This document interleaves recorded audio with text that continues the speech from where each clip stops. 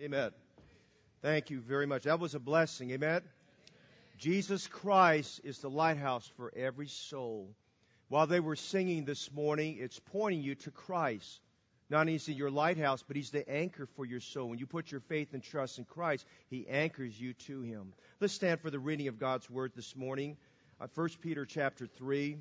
Please look around you. If your neighbor next to you doesn't have a Bible, would you be kind enough to share your Bible with them? 1 Peter 3. And while you're turning there, I'd like you to put your finger in Isaiah chapter 38 as well. Thank you very much, Brother and Mrs. Russ and Brother Chamberlain. They will be singing again tonight as part of our special music, and I encourage you to be back here this evening at 5:15. Our service will be very, very special tonight. It's a sending off service for Brother and Mrs. Ted Mung. Brother Ted will be sent out by our church. He'll be under the authority of Heritage Baptist Church and sent out from here to Hangzhou, China to start a church in sometime around mid-June or so.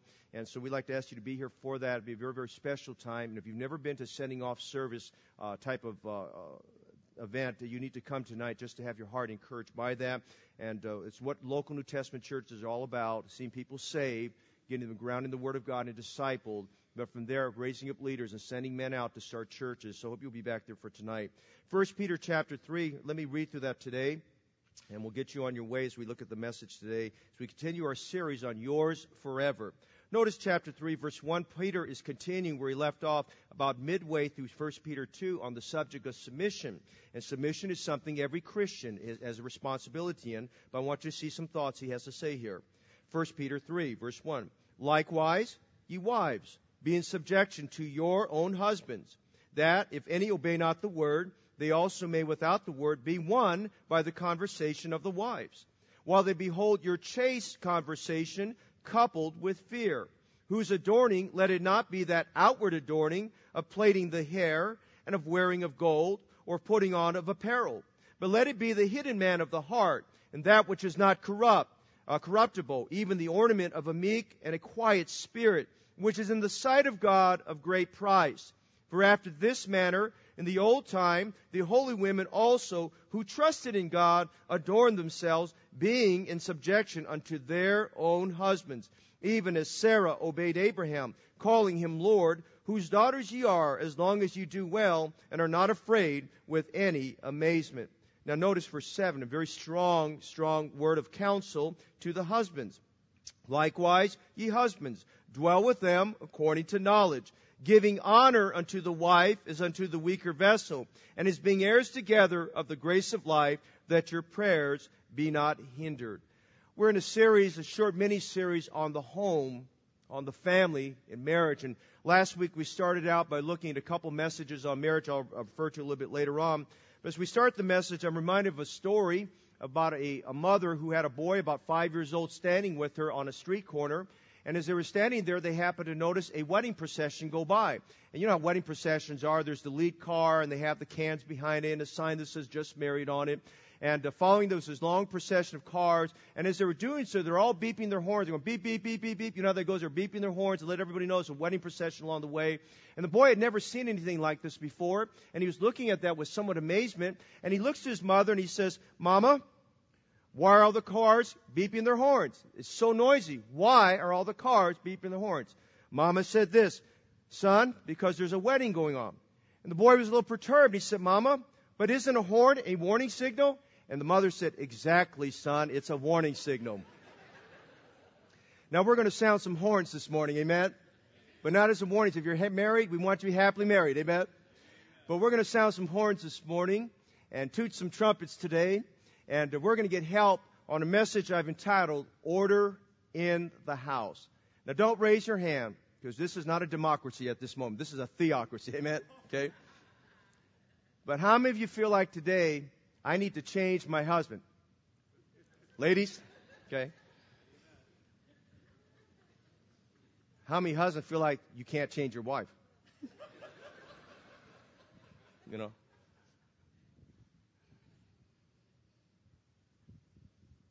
If you catch what Peter says in 1 Peter 3, verses 1 to 7, it's going to help your home. Now, please don't do this. I said this last week, and I'm being a little facetious. Please, if I say something you kind of wake up and agree with, don't hit your husband or wife like this, okay? You can hit them upside the head, but don't go like this, okay? We're going to have fun this morning, but we need some counsel today. I want you to follow some things today. It'll help us very much. And then tonight, we'll be off the series tonight, but I'll be continuing next week and the week after for a few more messages on that will help us. Let's go to prayer. Father, thank you this morning for Jesus. Thank you for his death on the cross for our sins. I'm thankful that the verses preceding chapter 3 remind us of a sinless Savior, of how Christ bare on his own self, he bare our sins in his own body on the tree, that we being dead to sin should live under righteousness, by whose stripes you're healed. And tonight, Lord, this morning I come to you in recognizing that our Lord Jesus Christ is the chief shepherd and bishop of our souls. And this morning, as we come to this service, as we've already been encouraged by the choir and by the congregational singing and by the special music that the Russ Trio gave today, and encouraging our hearts about the Word of God standing forever and God's grace in our lives, and Lord, that the lighthouse is Jesus Christ. Now we enter into that very special moment where the Word of God is being opened into our hearts. Father, take away the scales from our eyes. Even as the psalmist prayed, open thou my eyes, that I may behold wondrous things out of thy law. Father, cleanse us this morning from all filthiness of the flesh and superfluity of naughtiness, that we may receive with meekness the engrafted word which is able to save souls.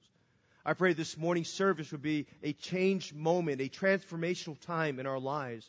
I pray that we'd approach God's Word with humility and not with an evil heart of unbelief, but with a desire to be fed the Word of God and be shepherded in our souls, and Lord, to be responsive to what we hear today. Father, we come to you today realizing we want our marriages to be heaven on earth, and we want our marriages to have happiness and homes, and we want young people who are not married and singles who are not married to endeavor to have a biblical type marriage, a happy marriage and happy home. Father, I pray you'd meet our needs today, and as we look at this area and the subject of conflict today and how to resolve conflict, we pray that you'll give us great divine wisdom. Bless our time together, we pray in Jesus' name. Amen. You may be seated. Our series is entitled, Yours Forever. Last Sunday morning, we studied Matthew chapter 19 as our starting point and saw some advice the Lord Jesus Christ gave us. And I titled that message, A Marriage Made in Heaven. Last Sunday night, we spent some time in Ephesians chapter 5, verses 22 to 31, and looking at the subject of the roles and of the husband and wife. And we entitled the message last Sunday night, Tying Up Loose Ends. This morning, I want to go a step further on some things we didn't have time to cover in Ephesians chapter 5, and go a little bit further and look at the subject of conflict in the home and how to have order in the home and what to do when you come to a place where there's just disagreements and disharmony. What do you do in those situations? And bear in mind, every home has those situations at one time or another. And this morning, as we look at the subject here, we are reminded today that God wants us to have homes that have orderliness. And as we look at the Scriptures this morning, I remind you of what the Lord says in Psalms 127, verse 1, except the Lord build a house, they labor in vain that build it. I remind you this morning that a house divided shall not stand. How many understand this morning, Satan doesn't want us to have happy homes? Amen? How many understand today, Satan is the divider of the home. Satan wants to split your home. Satan wants you to have unhappiness in your home. But I want to tell you this morning, our Savior Jesus Christ wants you and I to have a wonderful home. I want you to see three things from our passage of Scripture this morning. Number one, which you consider in verse 1, the marital risks. Peter, in writing to the church, these believers that are scattered about, we know that these are scattered believers. We know from chapter 1, verse 1, they're called the diaspora. The Bible says in chapter 1, verse 1, Peter, an apostle of Jesus Christ, to the strangers, or if you would, or pilgrims, scattered throughout Pontus and Galatia, Cappadocia, Asia, and Bithynia. These are believers going through persecution, scattered out throughout various regions of the Middle Eastern area. Their lives are in upheaval. They're disheveled in things, and they've had to leave the churches that they were saved in, and their families, and their jobs, and their businesses, and they've had to relocate to different places. You might say that this was an immigration process happening with these believers. And these believers found them in places, but there are things that their hearts were heavy, and you'll notice that all throughout 1 Peter, that the theme in 1 Peter is about the matter of holiness, and he reemphasizes in chapter 1, in chapter 2, in chapter 3, chapter 4, and chapter 5. As Peter's going through this, he's writing to believers who are facing what I would call dysfunctional issues. And one of those dysfunctional issues had to do with relationships that they had with the government, and relationships they had with their employers, and relationships they had with one another. I mean, understand today it could be a challenge working with people, amen? It could be a challenge going to work with somebody who's just not altogether there at work. or being seated at school with somebody that just seems to be a rebel rouser. But man, when you get it down, now he gets to chapter 3, he's dealing with the home. And you have to remember, as I mentioned last Sunday night, that these believers that he's writing to, many of them were married into pagan homes. Pagan idolatry, pagan traditions, pagan solutions. And I wish I could tell you this morning that the America that we live in today is a Christian nation. But I'm going to tell you this morning, when you look at the laws and the direction and leadership of our country, we are far from being a Christian nation. We have a lot of paganism in our world. When Christ is not exalted and the Ten Commandments are being removed and other types of false religions are being elevated, there's something wrong with all that. And notice in chapter 3, verse 1, Peter says something to the homes and to the families. He says something to you and me. Likewise, you wives, be in subjection to your own husbands, that if any obey not the word. Underline that. If any obey not the word. Homes where there's controversies. Homes where there are conflicts. Homes that are facing what I'm going to call point number 1, marital risks. The reality is every home, Christian and non-Christian, faces the risk of rupture. We said last week in Matthew chapter 19, when Jesus had to tell those Pharisees, when he's explaining to them about marriage, he reinforced marriage by adding something that God did not have to bring up in Genesis chapter 2.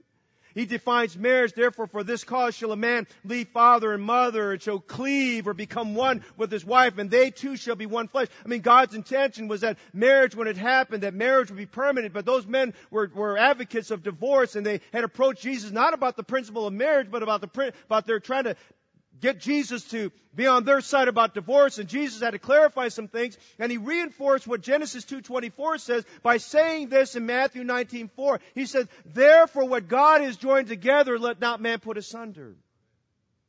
Jesus was emphasizing the permanence of marriage, that you're married till death. And I want you to notice this morning that we are facing a time of frightening crisis. The McKinley Law Firm reports about United States divorce statistics that many of us are familiar with on a cursory nature.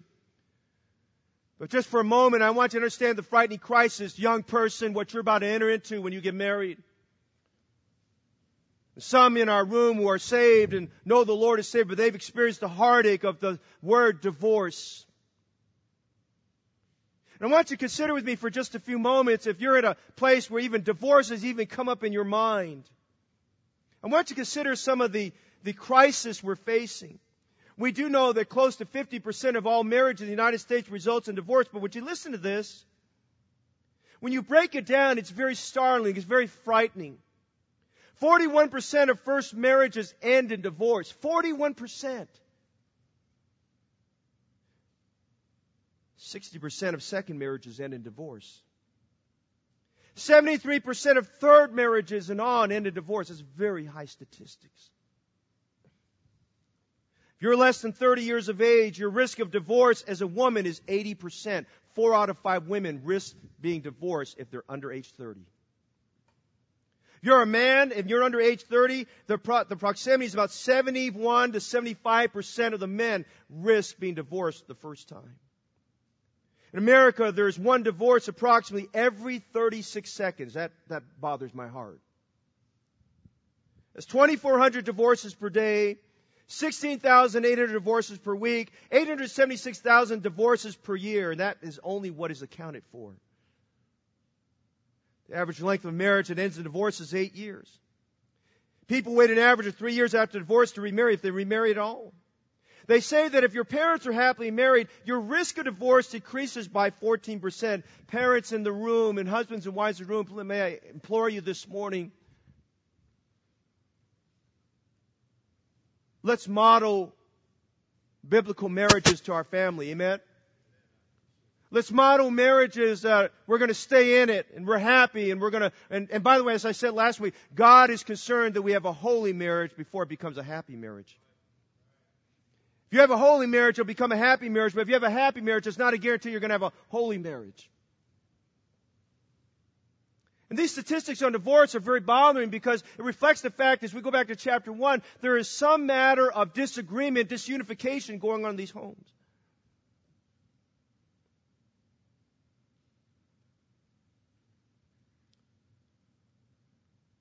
Barna Research Group measured divorce statistics by religion. Brother Russ, Brother Chamberlain, this bothers me. They found that 29% of Baptists, of course that's a general categorization, I believe a lot of them are Southern Baptists, but 29% of Baptists are divorced. That's very bothersome.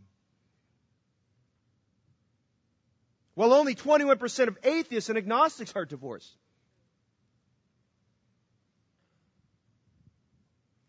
Beloved, this morning we have a frightening crisis. And that frightening crisis is fueled by a fleshly cause. I remind you this morning that all of those things, as far as conflicts are concerned, are fueled by a fleshly reason. James tells us in James chapter 4, verses 1 and 2, from whence come wars and fightings among you?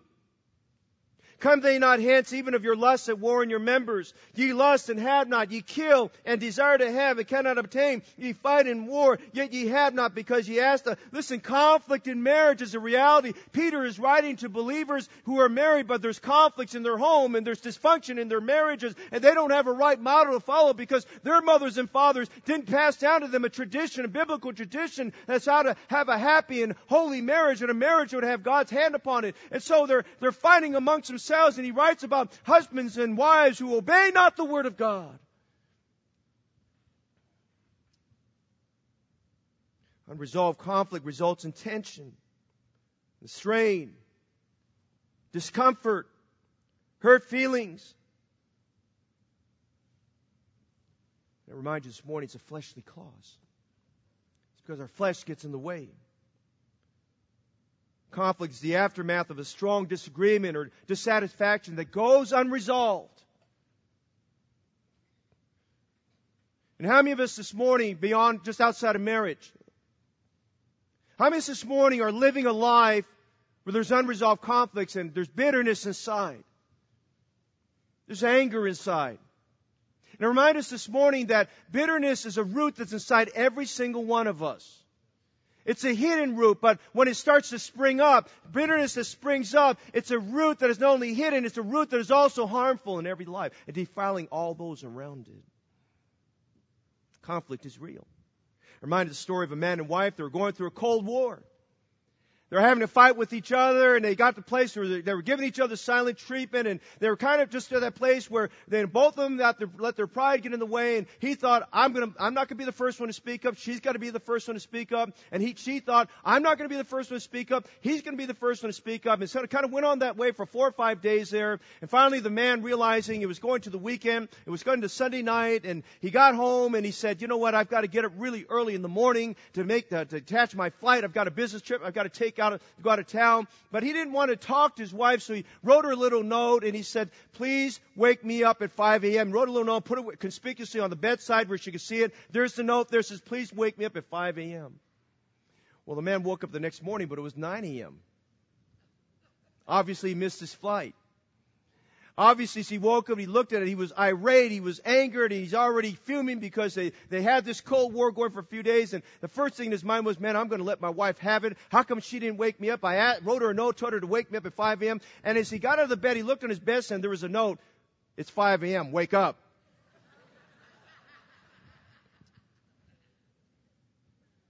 Conflict is real. Proverbs 17:1 says, better is a dry morsel and quietness therewith than a house full of sacrifices with strife. You can have an extravagant lifestyle, but there's finding conflicts at home. Solomon said it's better to eat a dry breadcrumb and have quietness in your house than a house full of sacrifices with strife. Proverbs 19:13, a foolish son is the calamity of his father, and the contentions of a wife are continual dropping. And I don't want to hit on the wife as much as I want to hit on both husbands and wives. The contentions of an individual, contentions are just conflicts always arising. We're not going to give in. We're not going to take the high road and say, you know what, it doesn't matter. It's not really a big issue. And we're going to hold our ground because we believe we're right about something. And what happens, it says here, when it says the contentions of a wife are continual dropping, we are the place in life we just feel like, I'm right, she's wrong, he's right, I'm right, he's wrong, and so I'm not going to be the first to move, and we just keep on belaboring the point, and we just keep on just knocking on that same situation. Instead of resolving it, we have to prove that we're right. Proverbs 26:21 says, as coals are to burning coals and wood to fire, so is a contentious man to kindle strife. The reason why most contention never ceases and most strife never ceases because we're adding fuel back to the fire. Instead of just pouring water on it, we're adding fuel to the fire. Hey, all of us understand this. A conflict is a fire that's raging. A conflict is a fire that you've got a choice. You walk to that conflict and all of us are holding two buckets. And one bucket in the right hand is water. That water that's applied to that fire can put it out. But in our left hand, we're holding a bucket that's filled with gasoline. Listen, when you approach that fire of conflict, which bucket are you going to pour in that fire? Right? Say amen.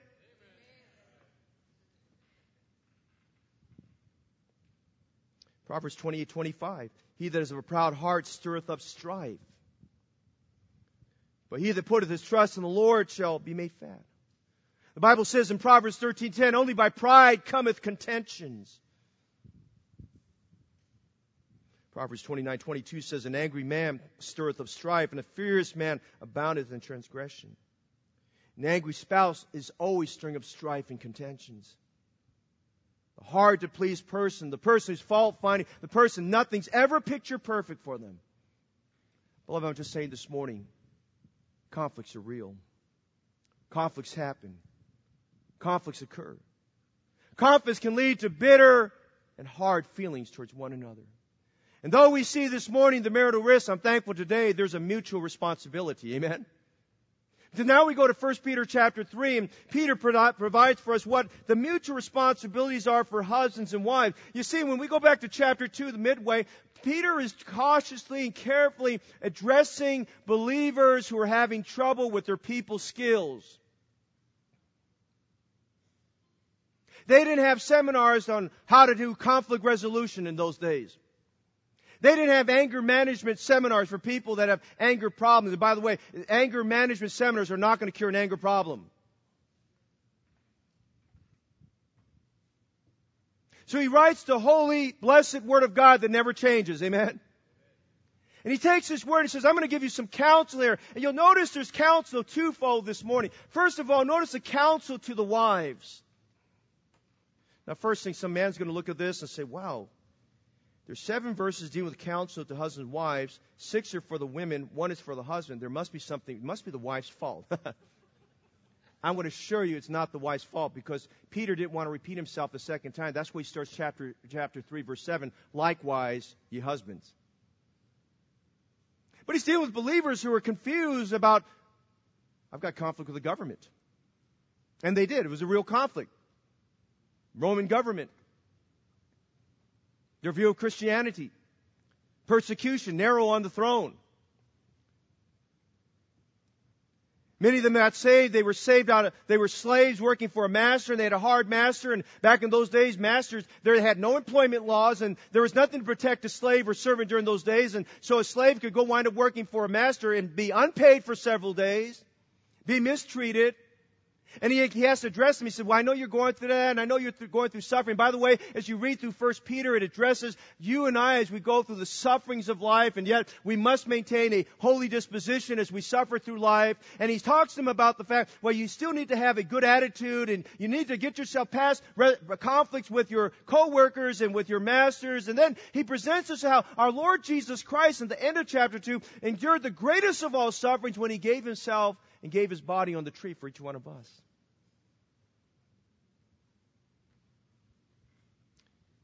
And he's dealing with the most delicate of all relationships, marriages. He's dealing with husbands and wives. I tell every couple when I marry them, I always say something like this. I'll tell the husband, now remember this. Never get in an argument with your wife. Anything you say leads to a new argument. Amen?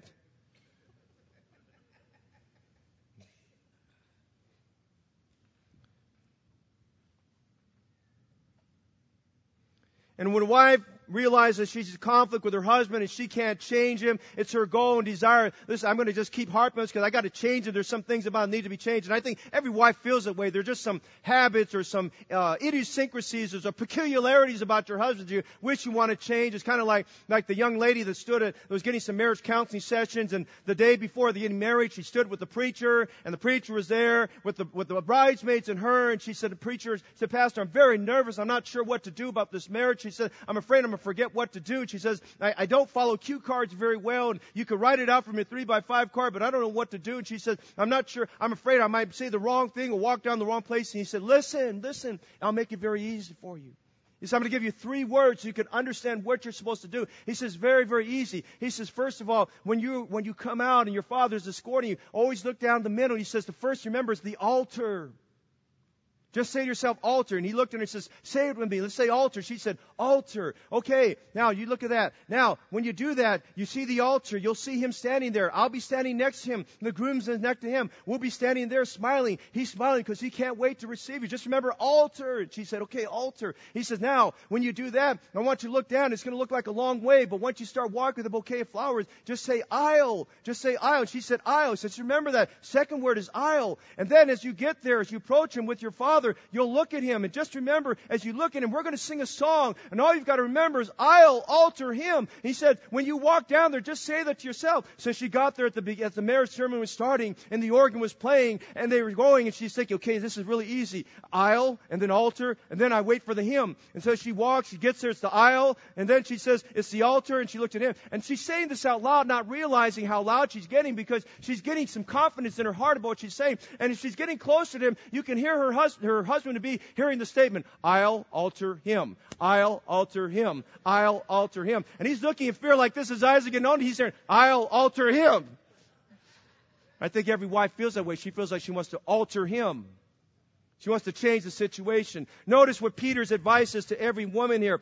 Notice he comes out here in verses 1 to 6 and giving you some sound biblical counsel and advice on how, as a wife, you can coexist with your husband, resolve through conflicts and those types of issues. Notice, first of all, in verse 1, he speaks to us about the essential of submission.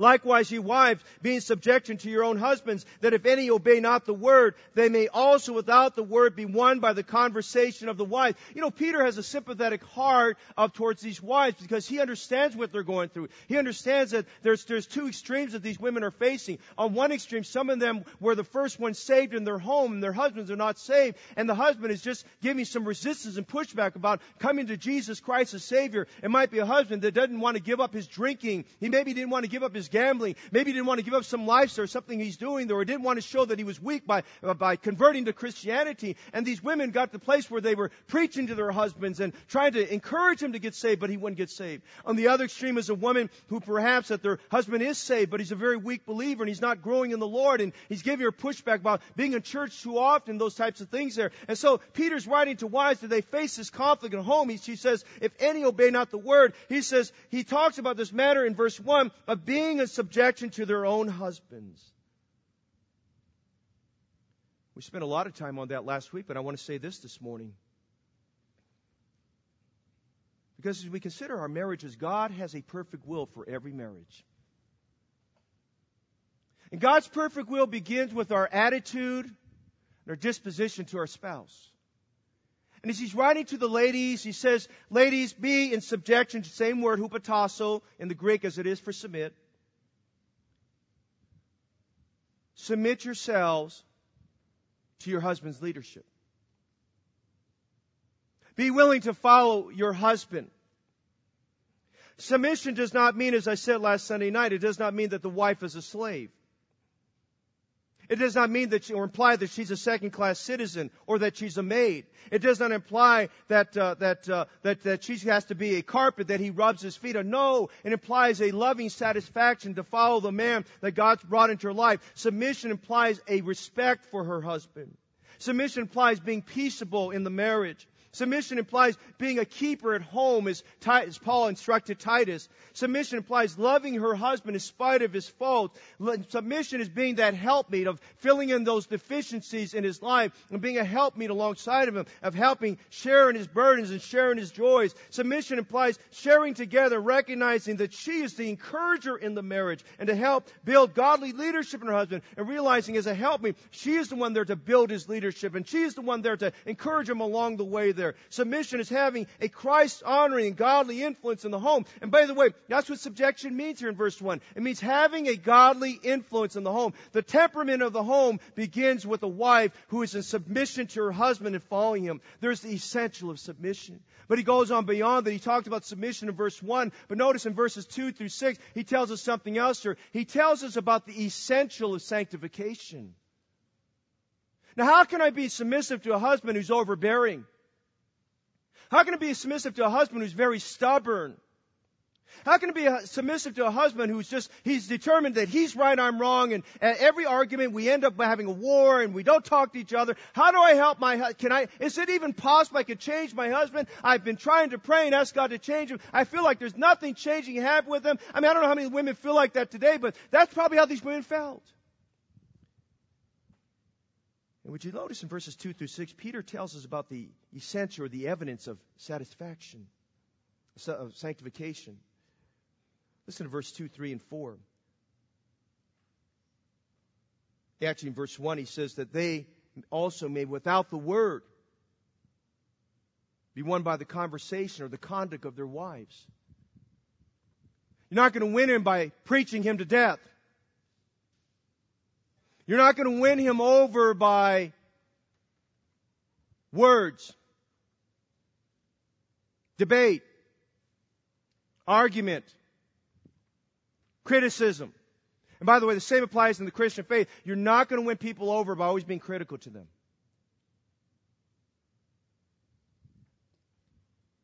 And he goes on in verse 2 and he says, as he's getting back to this matter of sanctification, and by the way, the word sanctification is the same idea as holiness.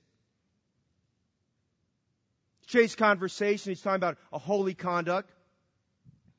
While they behold your chaste conversation, notice this, coupled with fear, whose adorning let it not be that outward adorning of plaiting the hair and of wearing of gold or putting on of apparel, but let it be the hidden man of the heart, and that which is not corruptible, even the ornament of a meek and a quiet spirit, which is in the sight of God of great price. Now Peter gives us good counsel for all of us in our lives right now.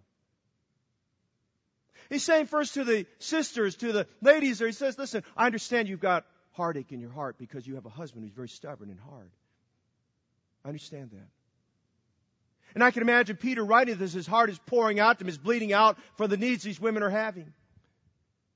But he's saying if you'll listen to what God's Word has to say here, God's goal is that you'd win your husband over. In other words, not a home run, but a home one. And he says you want to win over your home and get your home back from the devil. You have to understand it's going to take some time. And that time involves you realizing you're not going to win him over by your articulation. You're going to win him over by your actions. You're not going to win him over by being critical and condemning. You're going to win him over by your conduct. And so notice in verse 2, he talks about our chaste conversation coupled with fear. You know, he's taking us right back to Proverbs 31, where the discussion is, who can find a virtuous woman? Her price is far above rubies.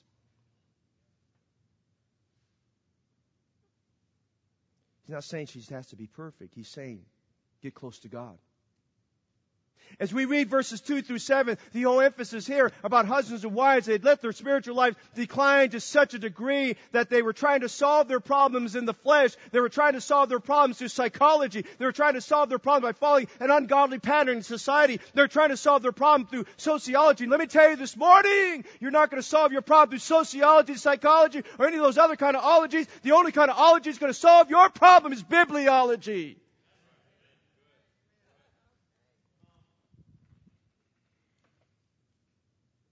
He says, look, ladies, he's talking to ladies in the church now. They've been in church for a little while. You dress up really nice. You're looking beautiful. You come to church. You want to look presentable, and you want to just, you look so well. But he says, listen, you're not going to win your husband over by spending all your time working on the outside. He says, take a little bit of time, rebalance your life out, and work a little bit more on the inside than you are on the outside. By the way, that's good counsel for all of us. Amen. We can look really pretty on the outside coming to church and put on our suits and put on our ties and our nice dresses, and we can look really professional. But listen, if inside we're full of dead men's bones, there's something wrong. And notice Peter in verse 4 says something so beautiful. A chaste conversation coupled with fear is working on the hidden man of the heart. And he says the hidden man of the heart is not corruptible. Peter uses the term incorruptible or corruptible quite often in 1 Peter. Something that doesn't fade away. Something that doesn't decay. Something that's living, something that doesn't corrupt is something that's living. By the way, Jesus Christ, He did not corrupt. Amen? He's even made mention in Psalm 16:10, that will not leave my soul to corrupt in the grave. It's something that's alive and something that's blooming. And he talked about the ornament of a meek and a quiet spirit, which is in the sight of God of great price. Solomon told us in Proverbs 4:25, we're to keep our hearts with all diligence, for out of it are the issues of life. Peter talks about the ornament of a meek and a quiet spirit. They testify to us this morning as brothers and sisters in Christ, one of the greatest virtues we have a deficiency of in our lives is the spirit of meekness. I'll ask someone every now and then. I was asking one of our men that I'm training right now, and I said, do you know what the spirit of meekness is? Yeah, Pastor, it's humility. And I said, what else? He says, is there anything else? I said, yes, a lot more than humility. Meekness is Moses as he was getting pushback and opposition and being criticized and being murmured against and a rebellion happened against him. Every time that happened to Moses, we find Moses getting on his knees before God with Aaron and crying out for the people of God there, saying, God, please deliver these people. Please, God, have mercy. He didn't take it personally. He didn't retaliate. He didn't seek to find vengeance. He didn't seek to take anything. He left the battles in God's hands. And a lot of times our pride gets in the way, and we react to a situation. We react to a comment. We react to criticism, and that reaction leads into harsh words or difficult moments, and then all of a sudden we've taken a very sweet situation and made it a very strange situation in our lives, and then we find ourselves in this place where, what happened? I'll give you some ideas about this meekness that he's talking about there. Meekness is when instead of being argumentative and complaining, contentious, we seek peace and not war. Meekness is what Paul talks about in Romans chapter 12, when your enemy is against you, that you heap coals of fire upon their head. Meekness is praying instead of arguing. Meekness is responding and not reacting. Meekness is waiting for the right time to say something. Meekness is not letting my pride get in the way. Meekness is avoiding casting blame, judgment. Listen, we can always find someone to blame for our problems or something that doesn't fit the picture right. Instead of assigning blame, why don't we just take it on the chin and say, Lord, I'm just going to let you work it out. Meekness is accompanied by a quiet spirit. It's being gracious even when you're grieved. Meekness is when you involve your husband and not isolate your husband. Meekness is when you involve your wife and you don't isolate your wife. I'm just saying this morning, Peter's giving some good counsel to the wives here on the matter of sanctification. Sanctification is how we execute and put into action this matter of submission. But go back to verse 1. Notice he tells the wives that there's an eventual success. Likewise, you wives, being subject to your own husbands, that if any obey not the word, they also may, without the word, notice, be won by the conversation of the wife. He's saying, listen, if you just follow this counsel I'm giving to you, you make a turn in your disposition and turn in your attitude and let God have control and bear the fruit of the Spirit in your life and be under the control of the Holy Spirit of God in your life and seek to be a peacemaker, not a divisive person. He says, over time, God's going to work in the situation that any who are without the Word may be won by the conduct or the conversation. You know what he's saying there? He's saying it's your life, it's your testimony, it's Christ coming out of you that will wind up converting them more than your words. But notice verse 7, he gives a counsel for the husbands. By the way, what's Peter's heart here? Peter's heart is not who's right and who's wrong. Whenever we have contention, we're both wrong. Whenever there's strife, we're both wrong. We have to realize we want to be on the same page with our Savior, Jesus Christ, and follow Him. And notice the counsel for the husbands. He continues on the same vein of thought. He says, likewise, ye husbands. Now, the husbands, I can imagine, they were sitting there thinking, yeah, right on, Peter. Come on, Peter, preach it on. Tell my wife like it is. Tell her that's all her problem. Keep on going there. And it's kind of something interesting he talks about. He takes the women back in verses 5 and 6 to Sarah and the Old Testament women. You know, there was a time in Sarah's life that I have to say this, I don't believe she was completely submissive all the way to Abraham.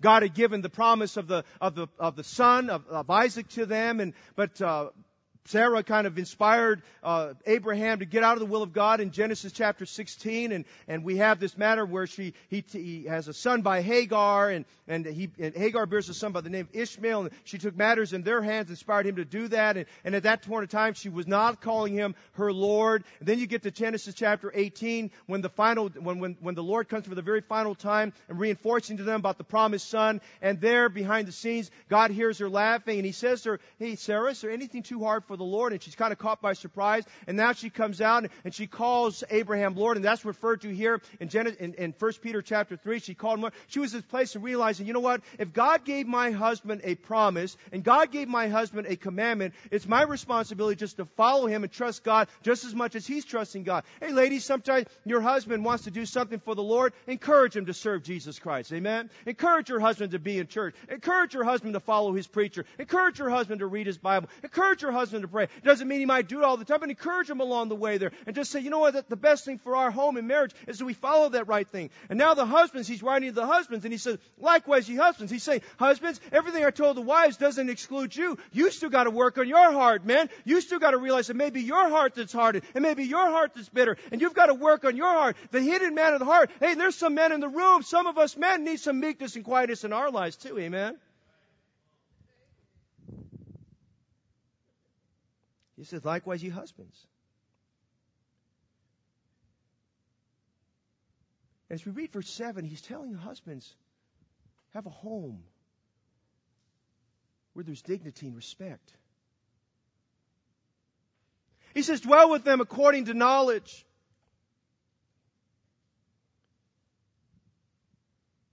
Sometimes husbands can be so busy going here and going there, doing this and doing that. You're not home.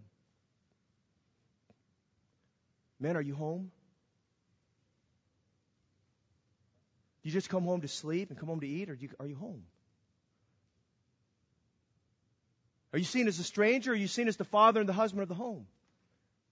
Dwell with them. Live with them.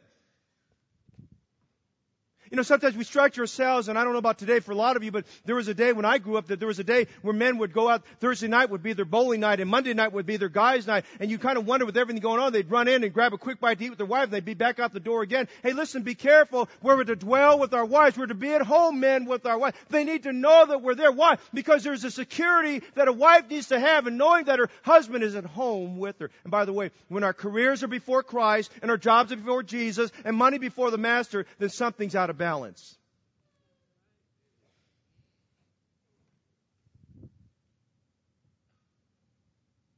Dwell with them according to knowledge. Man, I'm going to tell you, testify to you, you're not going to know everything you need to know about your wife. God appointed that during your entire married life, you're dwelling with her according to knowledge. You're learning about your wife. She's unraveling a piece at a time and a day at a time, and you're learning everything you need to know about your wife. But the Bible commands us as men, we're to dwell with them according to knowledge. And you've got to know her peak times, and you've got to know her low times. You've got to know what makes her excited and what doesn't get her excited. You've got to know what she likes to eat and what she doesn't like to eat. I like spicy foods, but I have to be careful. When I'm with my wife, she likes spicy foods, but not the same extent as I do. The kind of spicy foods I eat, you got to use a fire extinguisher to put it out. Amen? Not exactly what my wife needs. Amen? My wife loves orchids. I tell people when I go door knocking, I want you to meet my wife. They say, why? She is the orchid queen. Amen?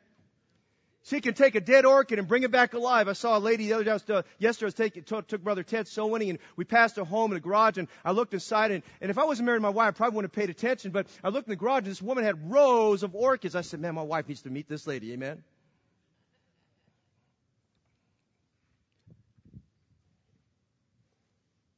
If she wants to stop and see some orchids, I'm going to dwell with her according to knowledge.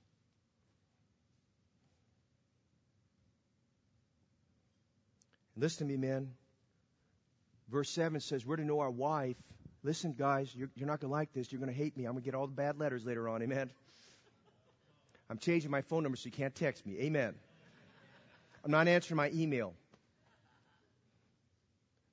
But that one verse, that one thought there says we're to know our wives better than we know our hobbies.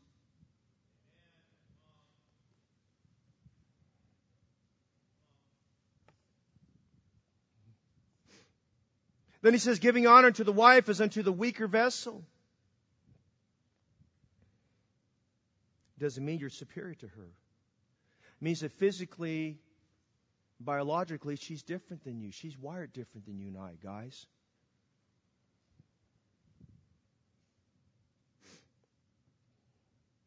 And he says in verse 7, dwell with them according to knowledge, giving honor to the wife as unto the weaker vessel. Now here's the hard part. That means even if she's wrong and you think you're right, you're to give honor to her as the weaker vessel. Wow.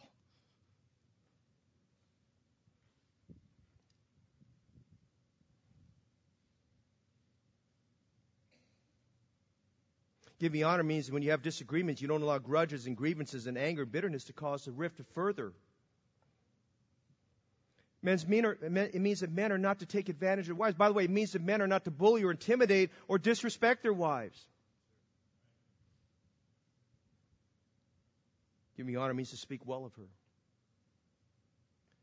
Giving honor means to remember her special days. Giving honor means to acknowledge her gifts and her talents, speaking well about it. It ought to be said that people around you know that you've got some good things you say about your spouse. They can come back and say, man, your husband or your wife says some really great things about you.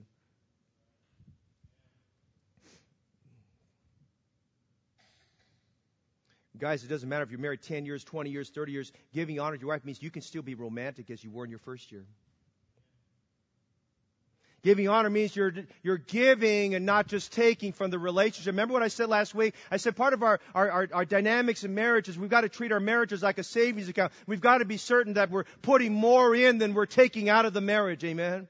And as we take things out, listen, let's be sure we're trying to replenish that over and over again. I'm just saying today, He gives us counsel to the husbands. He gives us counsel to the wives. We see this morning a marital responsibility. Notice in verse 7 again, likewise, ye husbands, dwell with them according to knowledge, giving honor to the wife as unto the weaker vessel. But notice something else as we close this morning. He tells us about the marital risks, and He tells us about the mutual responsibilities. But as we close this morning, let's bring it all together and let's see some motivational reminders. Number one, what you notice in verse 7, there is the equal standing. Listen, the husband's not above the wife's not above the husband in the sense of their standing. Notice what the Bible says, if we're saved and know Jesus Christ as Savior, He calls us as heirs together of the grace of life. Hey, bless God, we have an equal standing. The same blood that was shed on the cross for the man is the same blood that was shed on the cross for the woman. Amen. The same Jesus died on the cross for me is the same Jesus died on the cross for my precious wife. I'm going to tell you today, God doesn't elevate you in salvation above your spouse. You have an equal standing before Jesus Christ. We are joint heirs together of the grace of life.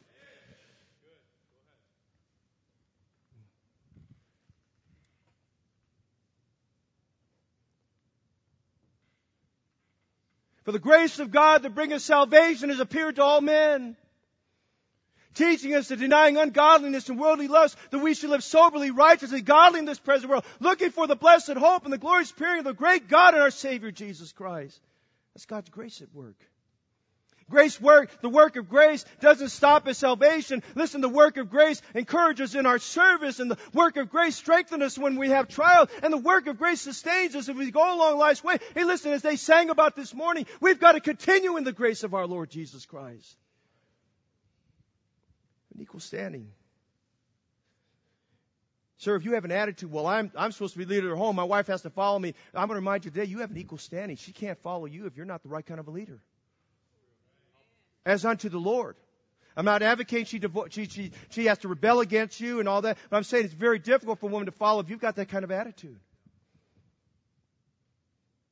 Listen, equal standing means we have the same Jesus in us. Amen? Equal standing means we have the same Holy Spirit indwelling us. Listen, an equal standing reminds us today we can still bear the fruit of the Spirit in our own marriage. We have the same Bible, the same promise, the same command. Hey, together you seek the Lord. Together you grow closer to Jesus Christ. Together you serve the Lord. Together we have an equal standing. Notice he talks about the exercise of supplication. Don't miss this. This is the best part. Likewise, ye husbands, dwell with them according to knowledge, giving honor to the wife as unto the weaker vessel, and as being heirs together of the grace of life. Notice that your prayers be not hindered. Listen, the essence of marriage, please understand this, married couples. The greatest power on planet Earth is a husband and wife whose hearts are knit together and living for Christ and love the Lord. When they get on their knees and open their Bible, when they pray together, listen, when they're in harmony with one another, it's where that promise is where two or more are gathered in my name. There am I in the midst. I'm going to tell you today, you'll see some great answers to prayer when you are married to a wife or to a husband that seeks God together with you.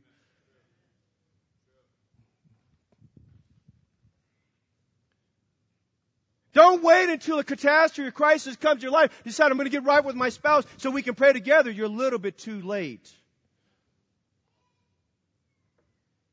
Peter's telling every husband in verse 7 that your prayers be not hindered. Hey, if you want to know why there's been a dry spell in your praying, that might be the answer right there.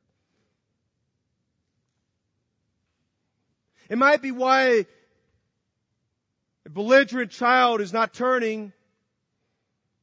It might be why the power is not there. It might be why your devotions are dry.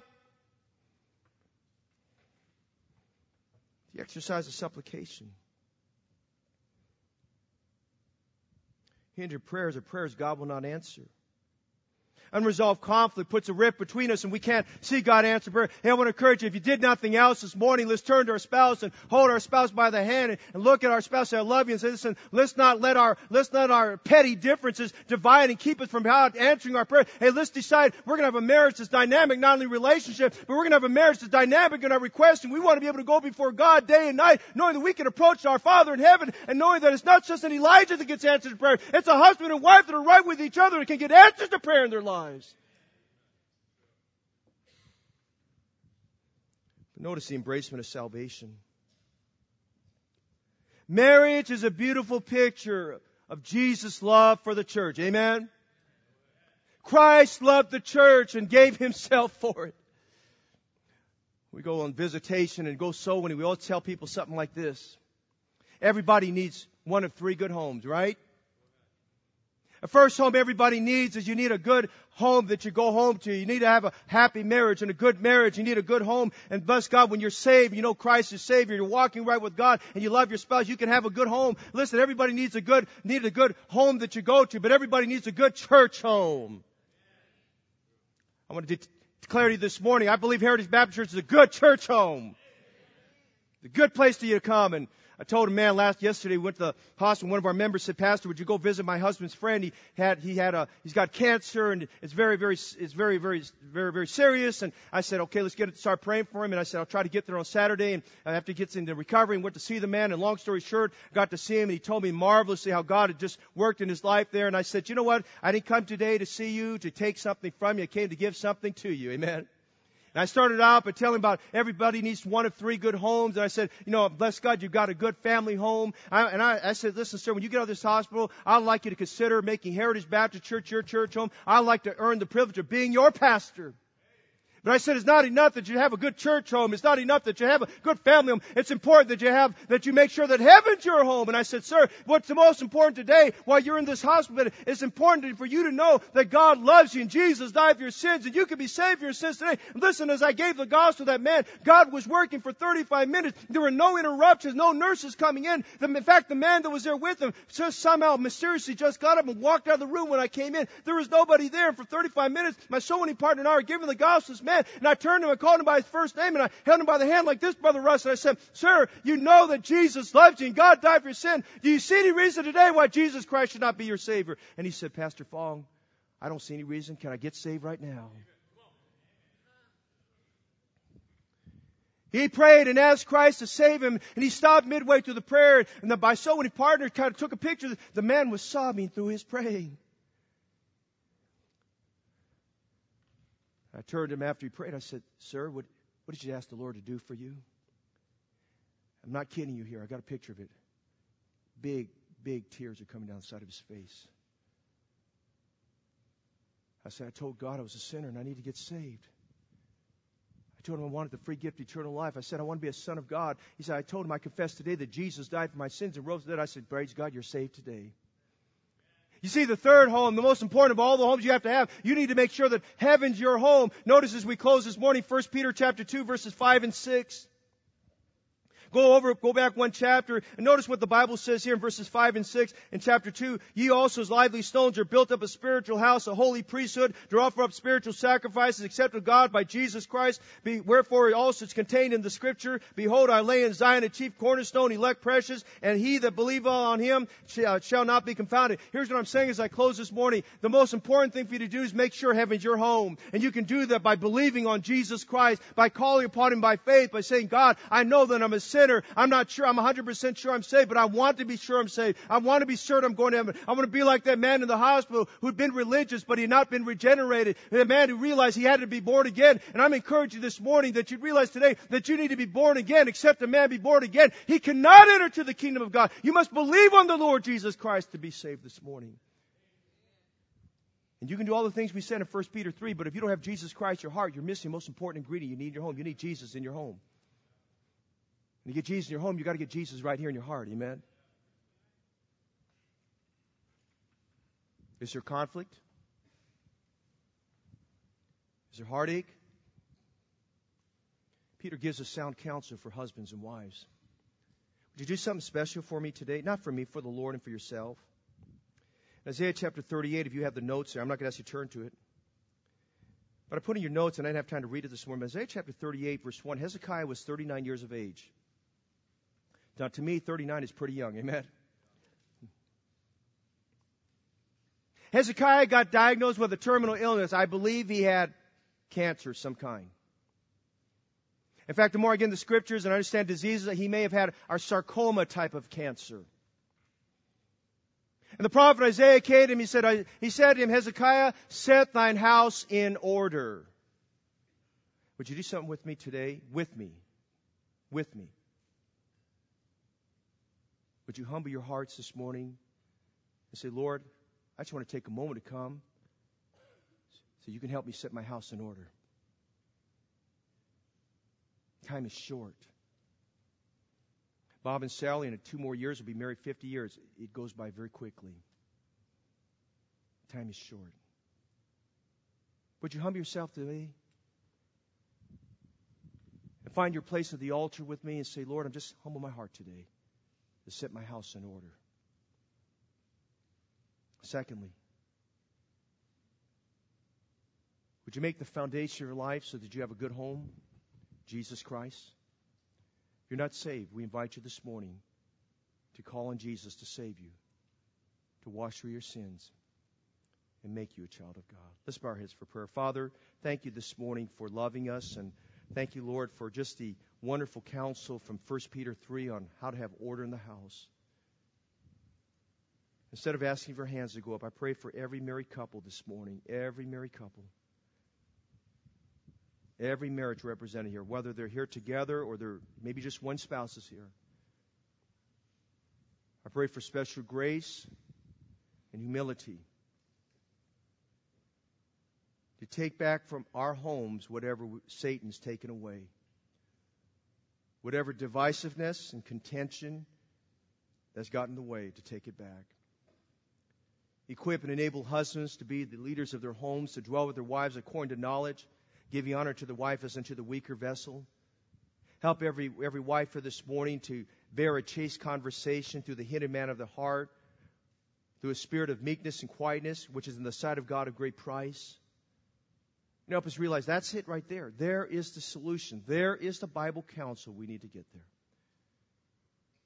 And then this morning I pray for some who are not saved, who may not know Christ as their Savior. They realize the turning point for their life begins by accepting Christ as their personal Savior. As we give the invitation this morning, help folks to respond. I ask now, Lord, you'd have your way. Holy Spirit, you've spoken through your word. Now, Lord, help us to respond to you. We pray for this in Jesus' name. The pianist is going to play. I'm going to ask you to stand with me.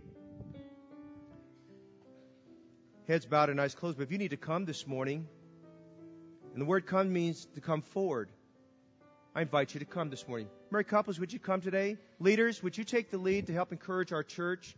Would you take the lead with your spouse and come and join us today to pray for your homes and your marriage? Teachers, would you do that today? There's room at the cross. Would you take some time to pray for your marriage? Come on, let's do that. There's contention and strife. It's all flesh. It's all flesh. Many have come. Would you come? Don't hold out. Let's take a time and pray over our marriages. Thank you for coming. Would you come today? Come out of your own free heart. Would you come? Satan is a divider. House divided shall not stand. Would you come this morning? Our marriages are very delicate relationships. Listen, it might mean the reason why our prayers are not being answered may be because there's something going on that needs God's help and God's remedy. Would you come this morning? And when married couples are coming and you say, well, my marriage is good. I know it's good, but tomorrow the devil's going to hit you with some fiery darts. I think I'd come just to get my shield of faith a little bit more strengthened today. Amen? Come this morning. Then today, are you saved? If you died right now, do you know for sure you're going to heaven? Christ loves you. Christ died for your sin. I invite you this morning to come to Christ. We've got altar workers here around the room, whether you're a man or woman, boy or girl. You come and take an altar worker by the hand and says, I'm not sure I'm saved, but I want to know for sure how to be saved so I can go to heaven. Would you come? Would you come? Come. There's room at the cross. We'll sing another stanza. Please come. Don't wait. Time is going by very quickly. Father, thank you that there's always room at the cross. It never gets too full. It never gets overcrowded. And overflowing there at the cross is the love of God through your Son, Jesus Christ. I pray for sinners this morning that get saved. I pray that you'd honor every prayer that's been lifted up for homes and marriages today, that you be honored and exalted through those prayers. Father, help us, especially as men, to take of the admonition, 1 Peter 3:7, to dwell with our wives according to knowledge, giving honor to the wife as unto the weaker vessel, as being heirs together the grace of life, that our prayers be not hindered. Father, would you be honored through these commitments that have been made during this day. We pray that you be glorified and honored. Thank you for folks who've come to church today. Lord, we pray that a spirit of worship has grasped our heart and helped us to realize how great you are for our lives. Father, dismiss us your blessing. Give rest this afternoon. I pray that all of our folks will be back in church tonight for the wonderful service we'll have. And we commit all these things to you. Thank you, Father, today. In Jesus' name, amen.